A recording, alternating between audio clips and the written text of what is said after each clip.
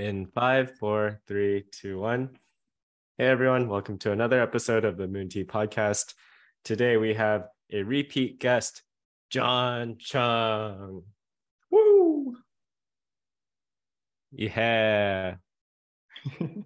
So I asked John and JT before if what was okay to talk about, and they said it's okay to talk about us. So I wanna just have the introduction in there. So the last time that John was on the podcast was the first time that Hugh and I had met him, and I think it was after like a first date or a second date with Jackie, and now they're dating. So, woo! Yeah. So Moon Tea Podcast brings people together. Um, we're honored to be a small part of it, but yeah, John, welcome to the podcast, and thanks for coming back on. Yeah, thanks for having me on again. I mean, after the first time around, I was unsure. I'm like, oh God, is this going to be one of those things where I tell on a bad another date? But here we are. Me and Jackie's meet cute could be the Moon Tea podcast. So exciting to be back. Exciting to talk to you guys again. John and I have actually met in person, which is pretty exciting, a couple of times. So it's looking forward to jumping in it. Yeah, Hugh, you're the lagging person here. We're just hanging out all the time, but in a few weeks or so, hopefully, fingers crossed, Hugh makes it out here. Off camera, I told you that he better be here for the MTP picnic, or we're gonna be furious at him. I was a little nervous because I asked Hugh directly. I said, "Are you planning to come?" And then he wrote this long diatribe about how he's a bad boy and he doesn't want to let us down. He never confirmed whether or not he was planning to come. So I yeah, I don't know how I feel about that, but Hugh, fingers crossed you make it out here. I think you would have a great time. The flight tickets are booked. The Moon Tea Podcast invites have been sent out. It's gonna happen. Yeah. But but John, this is your episode. Oh man. Do you want to catch people up on who you are again, what you're up to in life, your dreams and aspirations? And if you want to go on a 30-minute spiel about stoicism, then like be our guest. No, we'll be a little less on that one. So for those that didn't listen to the first episode, my name is John Chung. I am a certified public accountant, amateur Stoic philosopher, friend of the podcast, and lots going on in the past. I think it was like 5 months ago since I talked to you guys. So for starters, I have a new job, which is quite exciting. Congrats. I transitioned out of private equity, and I currently work for a larger European conglomerate, which is pretty exciting, pretty interesting, something very different. As mentioned before, I am happily in a relationship now, which is awesome to say the least. It's definitely something that's great. And I mean, curious to see. I mean, I see John semi-regularly, so I know what he's been up to. But Hugh, what have you been up to? What have I been up to? Let's see. I am learning more about how to not be a bad manager. Trying to keep people. We had the first team member leave the team in the past 2 weeks, and that was a first for me, and it was interesting. It was a very mature and kind gentleman in his 30s, and it was an interesting way. He only joined for about a month, but he decided and said, "Hey, I need to." He was a director of like 14 designers before, and then he wanted to restart and go and be a product designer again. So we said, yeah, please join our team and restart. And so he was there for a month, but I guess in that month, it just clicked for him that he didn't want to be a designer or in the design world anymore. And so he kind of said, it's not, you know, you got to trust what he said. We asked him multiple times, but he said, you know, I don't feel like this is for me right now. I need to go and head on my own track, doing nothing that's work related for a while, and go and try to find what it is that I need as my next step for my wife and I. And I thought that was really respectable and commendable, but also must be very difficult. Also, is it true? I don't know. Maybe in a month I'll have another job. However, it was a nice way to exit. And secondly, I do hope this gentleman really is going to find what it is he's looking for after, I guess, a midlife 30s, mid 30s type of tangent. Yeah, it's interesting. I mean, it's rare that people really tell you the truth when they leave a position.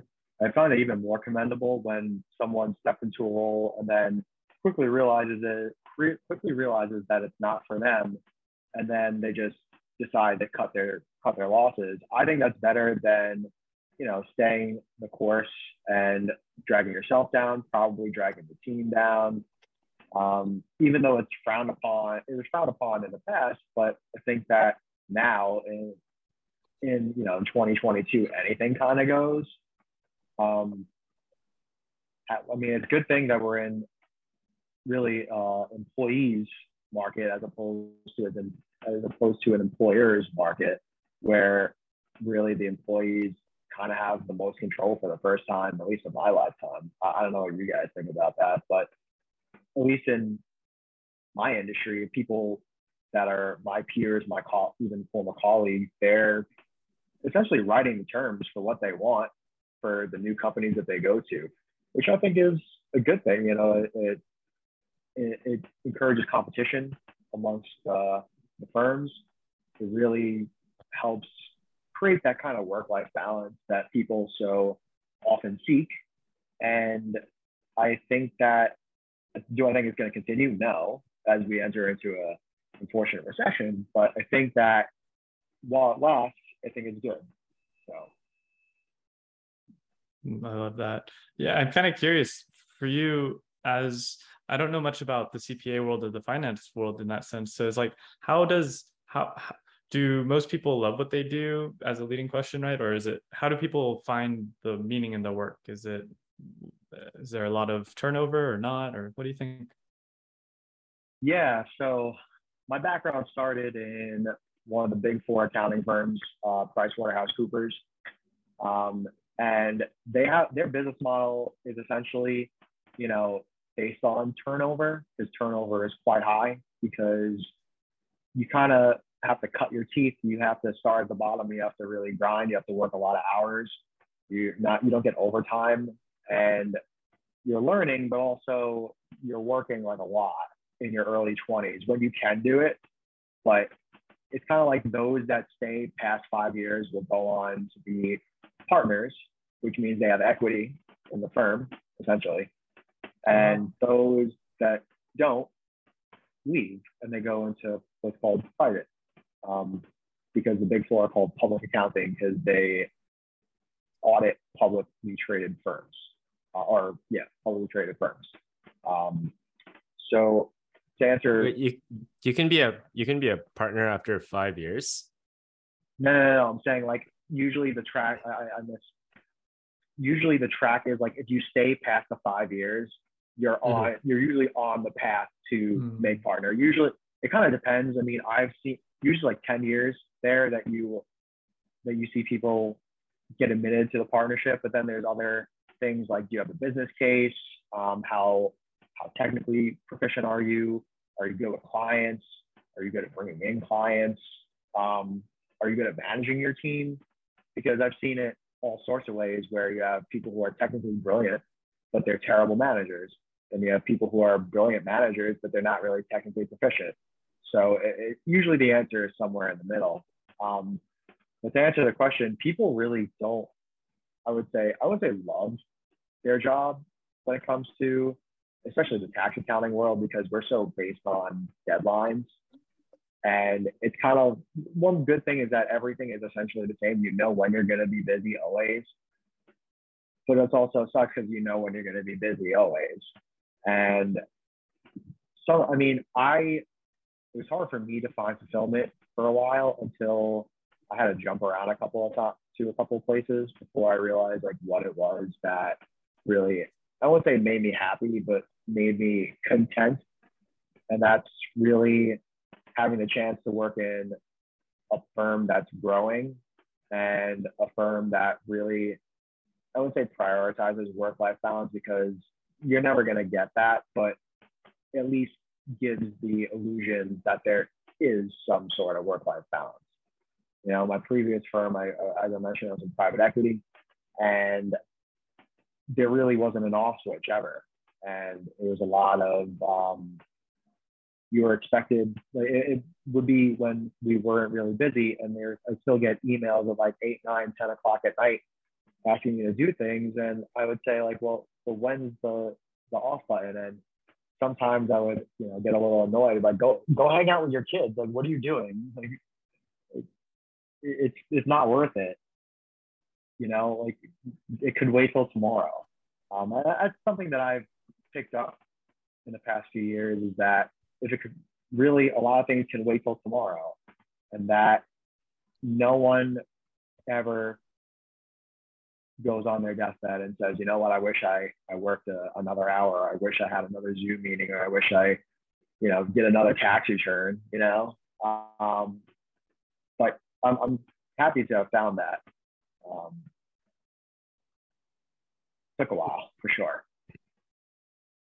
Yeah, I mean, you're also I mean, it's definitely the case that if you're at the Big Four, just starting out, like you grind your teeth, and then it opens doors, and then you kind of like take your chips to the next table, and then you do it a few more times. You get a raise, hopefully a raise every time, and you have more responsibilities, you have more control over the work that you do. And yeah, and then you get to like kind of carve your path and like figure out what's interesting to you. So yeah, seems like you're on a good path. Yeah, it's one thing I do like about the job is that there's always room to learn. You know, the Internal Revenue Code is so voluminous and so inherently complex that there's always something that you can learn. There's always something that you're not going to know. Like, no one knows the Internal Revenue Code inside and out. The IRS doesn't know the Internal Revenue Code inside and out. There's always room for interpretation. There's a lot of gray area. And you could say fortunately or unfortunately, because it's created a lot more work, but we've had major changes in the code multiple times since I started my career. And people who started pre-2017 never had major overhaul to the code, because it was the tax reform, I don't remember the original act, the Tax Act of 1986, signed in by the Reagan administration. And that was the tax code for 30 years. And then, you know, Donald Trump is elected, and he decides to have a pretty major overhaul of the code. And then a couple of years later, Joe Biden is elected, and then he decides that he wants a major overhaul of the code. And granted, there wasn't the major overhaul that Joe Biden wanted, but it's still pretty substantial. I mean, I'm sure you saw in the news that they passed the Senate passed, I guess, essentially a tax and spend bill, where they have some more revenue raisers without raising taxes on those making less than $400,000 a year, to make corporations pay their fair share, as they say. I think there's a lot wrong with it, but that's a discussion for a different day. Like today? Yeah, that's what I meant. Yeah, I mean, like, for like, not to go like super into it, but one thing that I think is like almost criminal is, I'm sure you two have heard about the concept of carried interest in the news, or maybe even understand the concept of carried interest. But for the listeners, at a very high level, what carried interest is that when it's usually for hedge funds and private equity. So when a fund manager is managing a fund and they have what's called a hurdle rate. So let's say the hurdle rate is 10%. That's how much you have to return. Anything over that is essentially a capital gain. And that's called carried interest because it goes to the fund manager. So the fund manager gets a gigantic waterfall. And what's interesting about that is that payment, which is referred to as, it could be referred to as promote, GP carry, carried interest, all interchangeable. What happens is that if it's held for more than 3 years, that's taxed at capital gains rates. When realistically, it should be taxed at ordinary rates, because in your ordinary course of doing your job, you are managing money. So instead of the 37% top rate that you're getting hit at, you're getting hit at 20% if you hold it for 3 years, which I think is criminal. I think that's, number one, conceptually incorrect. Number two, really, like, that's really showing that, wow, it's kind of rigged in favor of the upper class. And you see even people on Wall Street saying that this is criminal, like this is a joke. There's no conceptually good reason why it exists, other than the fact that private equity has a strong lobbying arm and has the ability to lobby. I mean, the provision actually was supposed to go into the latest bill that was passed, but at the last second, the private equity industry strong-armed your senator, Hugh, Kristen Sinema, everyone's favorite senator from Arizona, and she demanded that any provision, any change to carried interest get dropped, and it got dropped, which I think is a little ridiculous. You know, you can't claim to be fighting for the lower class and the middle class while still upholding that tax rate or that tax rule. Granted, they were saying that the change would have only raised like $14 billion, but it's on principle at that point. Like, there's no reason for that. Yeah, that's a very high level description of carried interest and, you know, the implications of it. Definitely a hot topic. It's been a hot topic for like 30 years. They've been trying to get rid of it for like 30 years and no one could figure it out. Wait, really? Oh my gosh. Yeah, they've been trying for every Democratic administration has been trying to get rid of it. Oh, interesting. Because it's inherently unfair. Mm-hmm. So just to clarify, you said there's the capital gains interest rate, which is like, say, 37% or something like that after a certain amount or a certain threshold maybe, and then the ordinary income. But for a hedge fund is a conglomerate that is investing on behalf of many individuals that put money in there. So I'm just curious of what's the definitions, or how should one think about it to fall into one or the other? So to quickly backtrack, the top individual rate is like 37%. The top capital gains rate is 20%. What happens flip that. Yeah. When there's a fund, usually, let's say a hedge fund, let's take a hedge fund, for example, or a private equity fund, but let's say hedge fund, use hedge fund. So when the fund is started, they have a duty to return money to their investors, which are usually high net worth individuals, institutional investors like pension funds, other funds, banks. So what happens is that when the fund is started, they'll set something called a hurdle rate. The hurdle rate is what they want the return to be. So like once the total return gets to 10%, any amount after that gets paid to, it depends also on the partnership agreement, but it gets paid out to the fund manager, because the fund manager is a partner in the fund as well. And that is treated as a capital gain if you hold and sell it for more than 3 years, right? Or if you sell it after 3 years. So otherwise, if it's held between 1 to 3, then it's it's ordinary 37%. But after that, it's capital, which means you get the preferential rate. That's why it's unfair, because it just doesn't make conceptual sense. In the ordinary course of your job, you're managing money, you're returning money for your investors. You should not get, it should not be different than if I did my job every day for 5 years, and it shouldn't be different from that. So that's essentially at a high level what it entails. Got it. Interesting. Yeah, it's a very hot topic.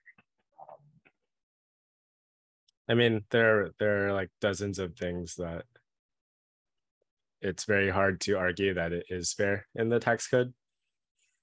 You could argue that the system of taxation is not fair anyway, because it used to be it's still a progressive taxation system, which means as you go up the income brackets, you pay more. The most fair way is a flat tax, but that's impossible to implement because there's no way that they would ever pass it, because too many people have interest against it. Or like in the European Union, where they have a consumption tax, or if you ever heard the VAT, the value add tax. So you get taxed on what you consume, which theoretically is fair because people who make more money consume more. So that would be more fair than what we have now.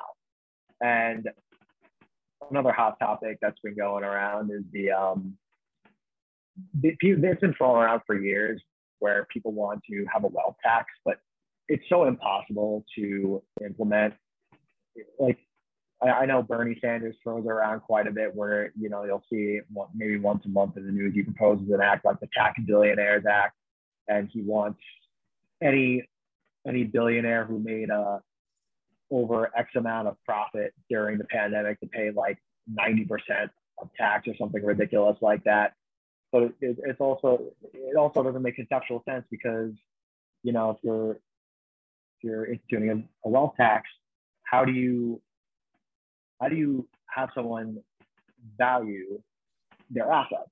Because most of people's wealth is not tied up in cash. Elon Musk can't run over to Chase and withdraw, I don't know, $100 billion from the bank like the Joker from Batman. Most of these guys' wealth is tied up in their stock, at least CEOs. So it's not liquid. So you would have to sell your stock, which would, in effect, crash the economy. So there's no way. It's just not. It's not really efficient. And also, who's the official appraiser of all these assets, right?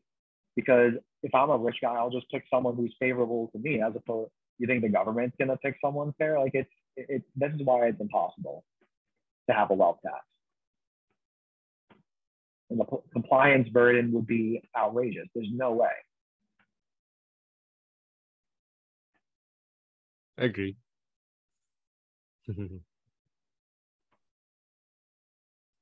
Yeah, I see you looking pensively over there. It's amazing. Yeah, no, it's just, yeah, I haven't learned the most detailed amount on the VAT or the value added tax and consumption taxes. I'd be kind of curious to hear a bit more of like, how would those work as just a possible idea? It's like an idea of what alternative could be compared to the progressive tax. But before we ask that, I'm curious. So you're saying a flat rate would be more fair than a progressive tax rate if you are going up in the income brackets, right?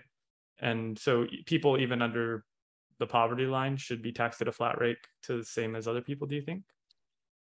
Theoretically, yes. That's the most fair, right? I mean, I would be more in favor of a VAT, just because people who have more money inherently consume more than people who are below the poverty line.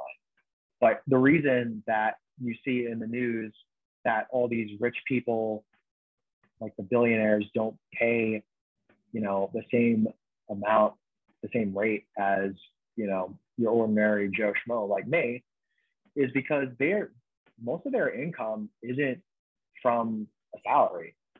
They don't get, they don't get like $50 billion a year, or they won't get paid out, $100 million a year in salary. That's a lot of their income is capital gains, number one, if they sell, or dividends. Dividends gets treated at a very preferential rate too. So I thought it was counted as income. What? Dividends? Yeah, no, it is, but the dividends are taxed at a lower rate than ordinary income, right? Oh. So, and also interest income. So that's why I think that like a flat tax inherently would be fairer than what we have now. But that's just me. I'm not really sure what a VAT would look like. It'd be something. I would assume it's something like a sales tax. Yeah, it would just be like a federal sales tax. Yeah, a federal sales tax, which some states, like states that don't have a state income tax, have sales tax. So the biggest ones that come to mind are Florida and Nevada, but they have and Washington State have no state income tax, but they have sales tax. That's otherwise, like, how are they going to fund the government? Yeah.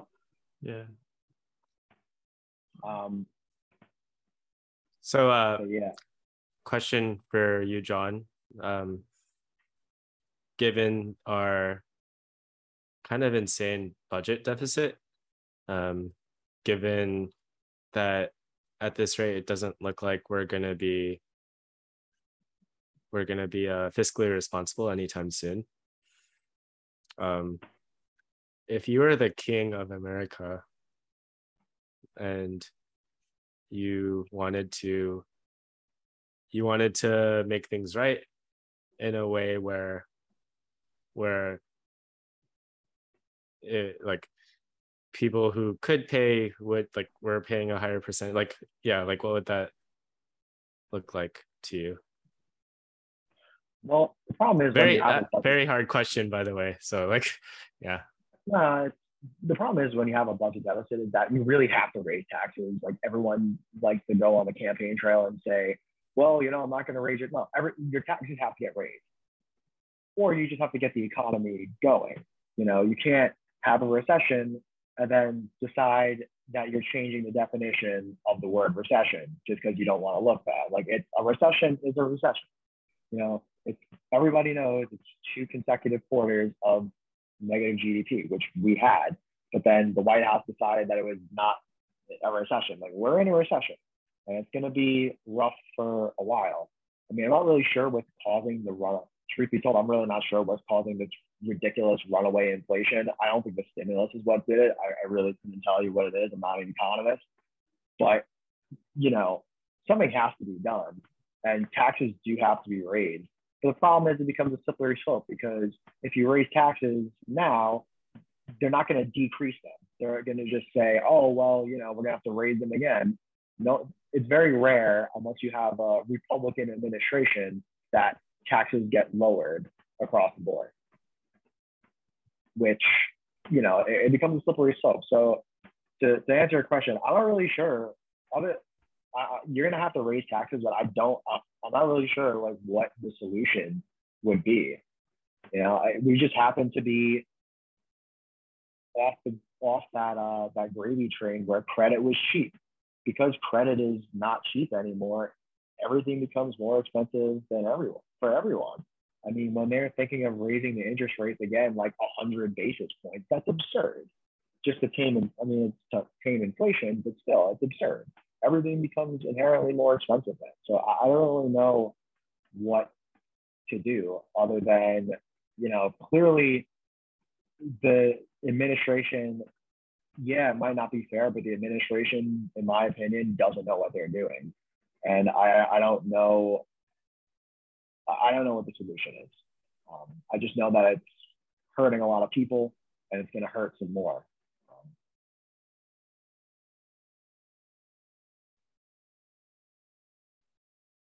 Do you have any solutions? Nope. Do not. I'm too new to learning this whole subject, so I'm kind of like listening as a student, and I just want to learn more from John. You're the one that knows way more about finances than I do, John, to be honest. Both John Kim, and then you've got John Chung. But John Chung knows more than all of us. But then you've got John too. So yeah, I don't actually know enough.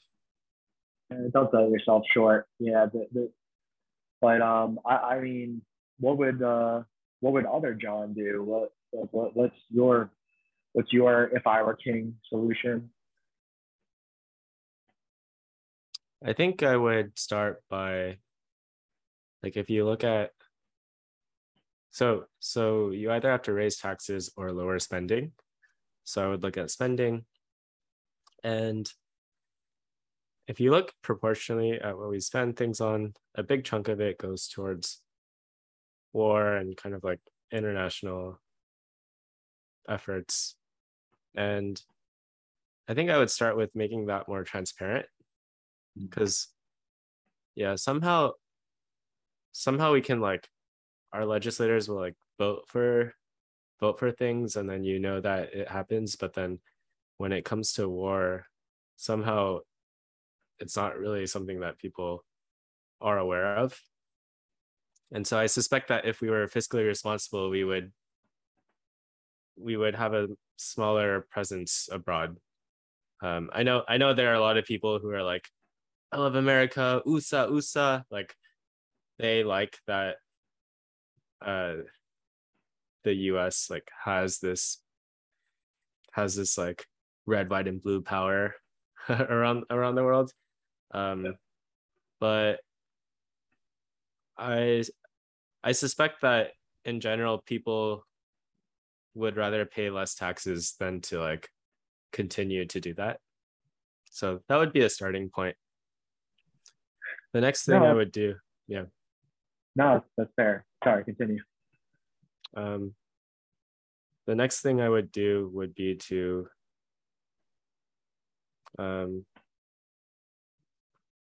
try to get, I think we really fucked up with our freeways. Just like, who was it? Nixon in like the 1960s. Well, basically what happened was that I think it was the 1960s, one of the presidents signed a law or made this thing where a state would just have to pay 10% of the cost for a freeway, and then the federal government would pay 90%.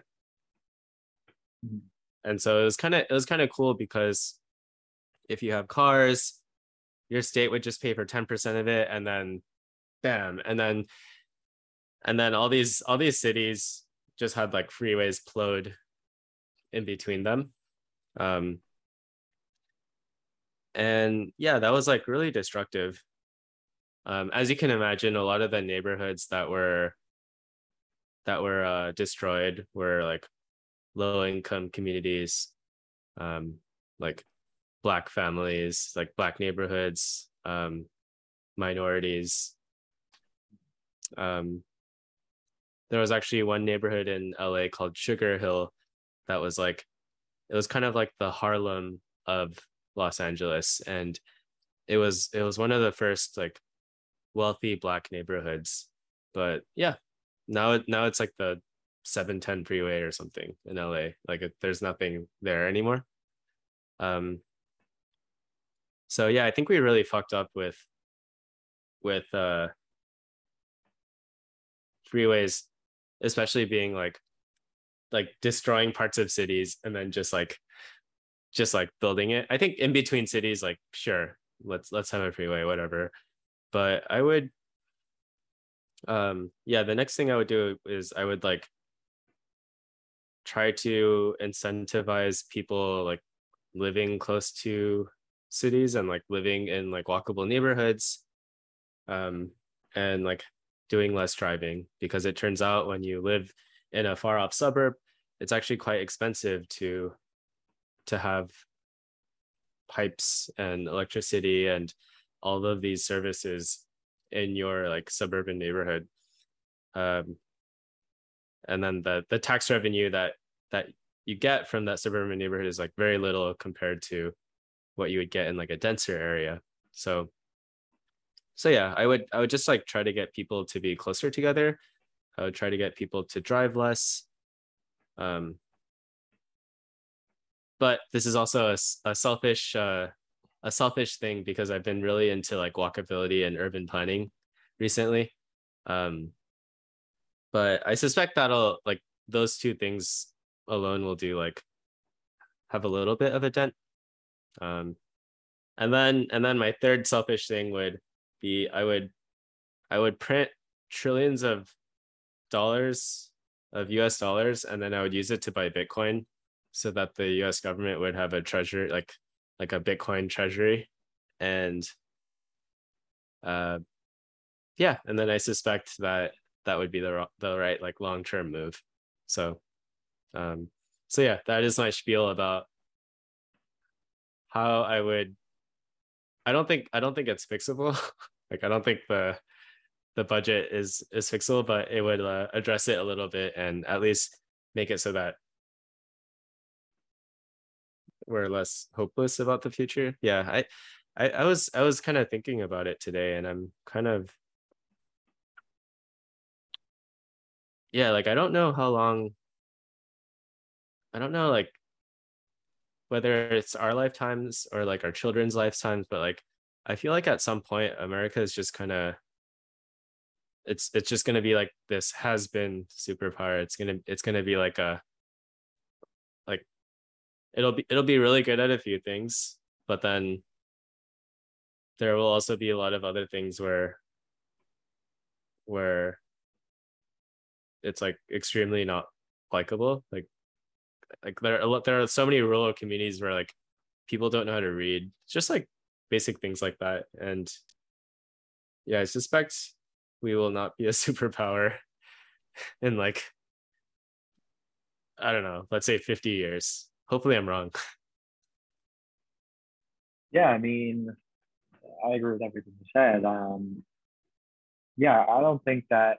I think that America will probably become sort of like the UK, where they ran shit for how many centuries, and then they didn't, right? And then I don't know who the next superpower will be. Very hopeful it's not China, because you don't want a totalitarian state being the superpower of the world. A totalitarian state that imprisons own people, where you don't have rights, where your God is the state, and I don't think that's good either. But it's trending that way, and it's even shown because Nancy. If this was 25 years ago and Nancy Pelosi went to Taiwan, no one would really bat an eye. Now it's like an international incident because she went to Taiwan, and China is showing more aggression. They want to take the South. They want to claim the South China Sea as their own. They want to go for the Taiwan Strait. And the question becomes, if they go for Taiwan, which for multiple reasons is not feasible, mostly because Taiwan is essentially a natural moat. But let's say they go for the landing, like a beach landing. What do you do? Is America willing to fight World War III over Taiwan? But then the problem becomes, where does it stop? Similar to Ukraine, right? I know many people, especially on the right, have their issues with Ukraine. They claim it's a corrupt country, which it is. But the problem is that if you allow Vladimir Putin to just take Ukraine and install a puppet regime, is this like 1937 when they allowed Hitler to take the Sudetenland and then he just kept going for territory? So on the flip side, it's like, well, Vladimir Putin is a lunatic. We all know that. He's a horrible person. But the buildup of NATO also, from his perspective, is concerning as well. If you have all these nation states, or all these nations that are joining together, and like Sweden and Finland, where I think they put an application to join NATO, that's concerning too. If I'm him, and you never want to back someone who has nothing to lose into a corner because they have nothing to lose. But if Ukraine falls, then what's next? Does he go for Moldova? Does he go for Latvia? Does he try to go for Lithuania?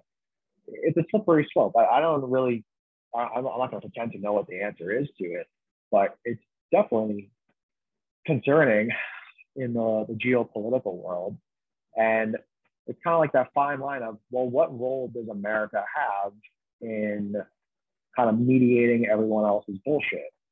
Because we don't want to be the world's police, and the people don't want us to be the world's police. But when there's an issue, the first person they call is America. And that it can't be like that too.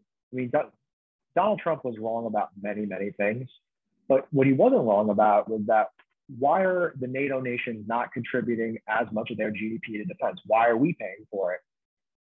And it's interesting because most Republicans historically have been war hawks, and he really wasn't a war hawk. He was an isolationist, and he had the America First principle, which is a very nationalist and very populist point of view, which to an extent, some things I agree with, some things I don't, because you can't just box yourself in. We're too global at this point to box ourselves in, but it also becomes like how much of it is our issue, right? And why are we getting involved in other people, so many other countries' affairs, especially countries that hate us? Why are we, that was a big thing for him. It's like, why are we going into countries that hate us? Why are we helping? And, you know, when you see what New York and Los Angeles look like in terms of the homeless problem, and then you see how many trillions of dollars were spent in Afghanistan, it's enraging. You know, there's so many people who are suffering who are our own people, but then we went to go fight a war that no one won overseas. They knocked the Taliban out in 2001, and the Taliban is back. It really was. It was pointless. It was the second Vietnam.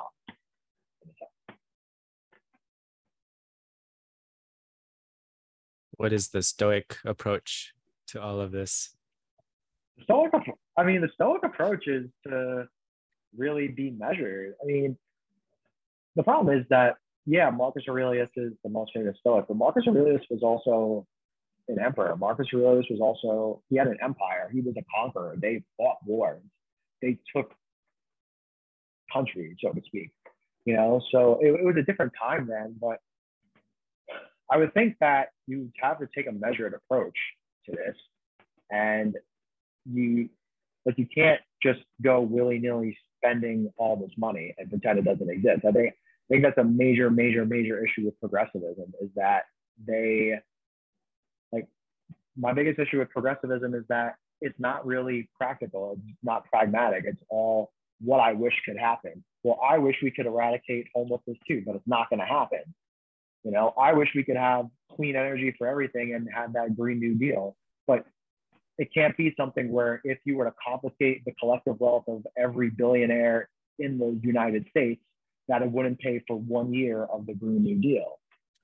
That's a big problem I have with progressivism, is that it's not logical. It's all just, if you remember when you were a kid and they're like, all right, if you could wave a magic wand and it was a utopia, what would you do? That's what I think that progressivism is. And I think that it's a problem. You know, you have to be practical. This is not a monarchy. You can't just rule by fiat. You're not a king. You have to compromise. There is an opposition party, and there always will be an opposition party. So. You're amazing, John. I love this. This is. Yeah, not only am I a Stoic and tax expert, apparently I'm an expert in world events too. I don't know. Yeah, it's such a complicated affair, intercultural dynamics and cross-cultural dynamics at a global scale. I don't know how it blows my mind how, and this is something it's again like a 3-year-old in this whole subject of how everyone has their own kind of like, unless they're pegged off of the US dollar, they have their own centralized banks, and then how each bank kind of is able to trade on the foreign exchange market, and then and if everybody's able to print money and such, how does it even have backing and value when no one's on the actual certain types of, you know, not on the gold scale anymore or whatnot. And so it's interesting. I don't know enough. Yeah, no, it is interesting, and it's I think it's even wilder, at least in this circumstance, that the euro is at parity, which was never supposed to happen. That's crazy. Yeah. And yeah, I mean, I don't know. I don't know what the future holds because we're going to become more globalized the future as we go into the future. And is it going to be one thing where we're just one global nation? I don't think so. There's too many different cultures with too many different people. It's not going to work. That's why no one ever truly conquered the world. But yeah. Yeah, and then all the politics of it, like how does all the foreign exchange of it all happen? But then all this, yeah, everything you're touching on is extremely difficult to navigate. And what is that balance for?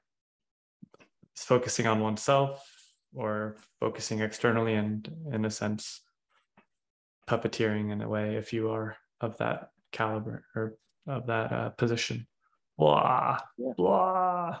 I've my only input is that there were times when I would read about whatever is happening somewhere else in the US or somewhere else in the world, and then I would get mad or I would get frustrated, and then I reached a point where I realized that there were some things that were in my control and some things that were less so in my control. So I when I realized that, I kind of like backed off, and I was like, okay, I'm gonna care about things like that are like in my local community where I can there's more opportunities to like make an impact, because like especially when Trump first got elected, I was like very angry all the time because every single day was some other atrocious thing. And then yeah, there was a point where I was just like, he's gonna do his thing and I have to live my life. So for anyone listening, there's probably something horrible going on in the world, and there are probably a lot of people that are angry about it, but I encourage you to focus on what's in your power, and if there's nothing you can do about it, then and it's like ruining your day, uh then consider reading about something else. Yeah, I think that's a big problem with what happened within the past couple of years, especially the Trump era, is that people he likes to say it's Trump derangement syndrome, and people's brains were broken, but people's brains were broken. I mean, granted, he didn't help because he was like putting gasoline on a fire. But to be fair, every single thing, by no means am I defending, I fucking hate him, but every single thing that he really did, people lost their shit over. Even things that they might ordinarily agree with. You know, when he signed that bill into law to really, I guess, lower, or I don't know if it was getting rid of mandatory minimums or really lowering the prison population for like marijuana offenders, people still weren't happy. And it's like, listen, you have to, when people do things that objectively are good, you have to say, okay, like that's, it's good. And also, I think that too many people from the outset, and I don't know when this started, it's where they didn't want, I don't know when it happened where you just didn't want the president to succeed. It's like, if the president succeeds, don't I succeed? Like, I don't get it, right? I don't know I don't know when it started. It might have started in the Obama era, might have been even before that, but I've never seen it like this, where it's like either side you are on, you just hate the other side with so much vitriol, or you only love America when your party's in power. It can't be like that. Yeah, it's tough. It's something that I've always kind of wondered, like how, in the UK system, they have a parliamentary system where there's multiple parties, not just a binary party of red or blue. Also, it seems kind of a curious question of when certain people fall into one camp or identify as another camp, when people are so on a spectrum, how do people really fall into one or the other at certain times when, yeah, it's just, it's these days it does seem a bit, as I like the word of vitriol, there's a bit of a lack of communication in a lot of ways, or I think it's a bit worrisome to see that there's sometimes no communication or seeing the other side, or when you realize the other side's actually probably thinking some very similar things. And how do you find that balance and actually realign what your value sets are, not your identifying sets of one adjective? Yeah, I mean, to tell a quick story, I mean, when I was younger, when I was in high school, because I grew up in a very, I guess, conservative household, and I was very conservative when I was younger. And I don't know why. And then I guess it's because I didn't have or didn't want to see other points of view. And then once I saw other points of view, there were so many things I disagreed with on the conservative side, at least. Like, for one, like the whole religion thing is something I really, the Bible thumpers, I vehemently disagree with them. Or some other social issues, I vehemently disagree with them. And I don't think that I would have become that way if I didn't see opposing viewpoints, you know? And I think that's the key. You see even now in the universities where people are, like, they won't let a speaker that they don't agree with onto the campus, or they're like physically blocking the person from entering the campus. And like that's shit they did in Mao Zedong's China, right? You know, like this is not a banana republic. You have to see, and I think you should be forced to see opposing points of view, because number one, it helps your argument more, and number two, it helps you understand that, yeah, you could be different from people politically, but you could still get along with them. I mean, I have friends where we're on total opposite sides of the spectrum, but we still get along. There's things that people even that I share similar views with, there's issues that we clash on, but we still get along, because at the end of the day, we're all people. It's not one of those, why can't we get along things. That's like, why can't we get along, right? Definitely. Well said. Yeah. John. And I don't see it getting any better. John, do you have any words of wisdom, any parting thoughts for our 7 or 8 listeners, and hopefully Jackie? First of all, I'm so mad. I'm so mad because she still hasn't listened to my podcast episode. And no, actually, all right. So when she was on a flight back, she's like, yeah, I was trying to listen to your podcast episode, and then I fell asleep. I said, wow, I'm really just that boring, aren't I? But parting words. So I guess my parting words would just be that, you know, sometimes you have to just stop and appreciate life. You know, we're all going too fast. We all go a million miles an hour. And if you don't pause and enjoy the moment, and if you're too caught up in the past or too worried about the future, you're not going to enjoy what's going on now. And now is something that you'll never have again. And yeah, to quote one of my favorite films, even though the actor is canceled, which is Hitch, life is not the amount of breaths you take, it's the moments that take your breath away. Ooh. And oh, I love that. Yeah. And, you know, you really should value the moment. You should value the people that you're with. When you're in someone's company, you should really value their company. When you're out with your buddies, you should value their company, because you never know when's the last time that you're all going to hang out. So that's my my diatribe on that. But yeah, really, thanks for having me on again. It's always a blast. Dude, you're amazing, man. I'm so glad you came on. I'm trying to beat Elliot's record. I love it. Yeah, you beat JT from even the second time. She hasn't been on a second time yet either. This is great. You can now hold that over her. When she comes, if we talk to her later, I'll tell her that. But yeah, thanks guys. Much appreciated as always. Totally. No, seriously, thank you, man, for coming on. Mr. John Chung, CPA, Stoic philosopher, kind, open-minded, well-spoken, and generous human being. Thanks, man. And with that, I think that's the end of another Moon Tea episode, a podcast, again, where we talk about craft, community, building meaningful careers.